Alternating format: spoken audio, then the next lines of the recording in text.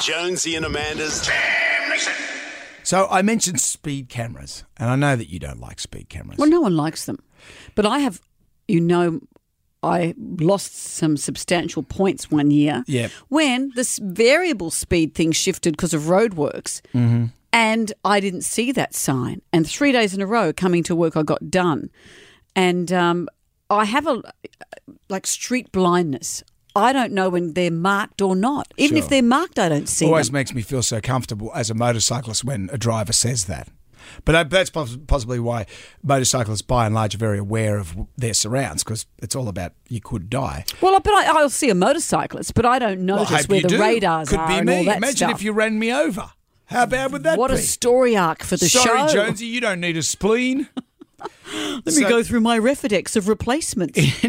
In November, the New South Wales government removed the warning signs from the mobile speed cameras. So you remember those little white four-wheel drives sit on the side of the road?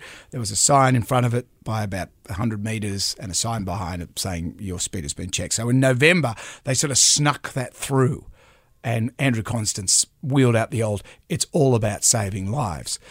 In the last month, those unmarked mobile speed cameras got 28,000 drivers making more than $6 million. So that's more than the entire year before. Oh, in 1 month. And February's a short month.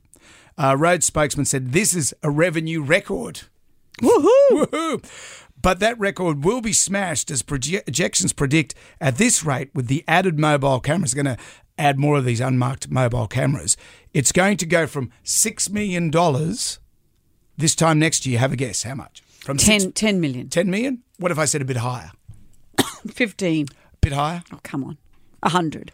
$220 million. No. That is the projections. Can I ask where the revenue goes? Is there any benefit where you go, well, this is what it's helping?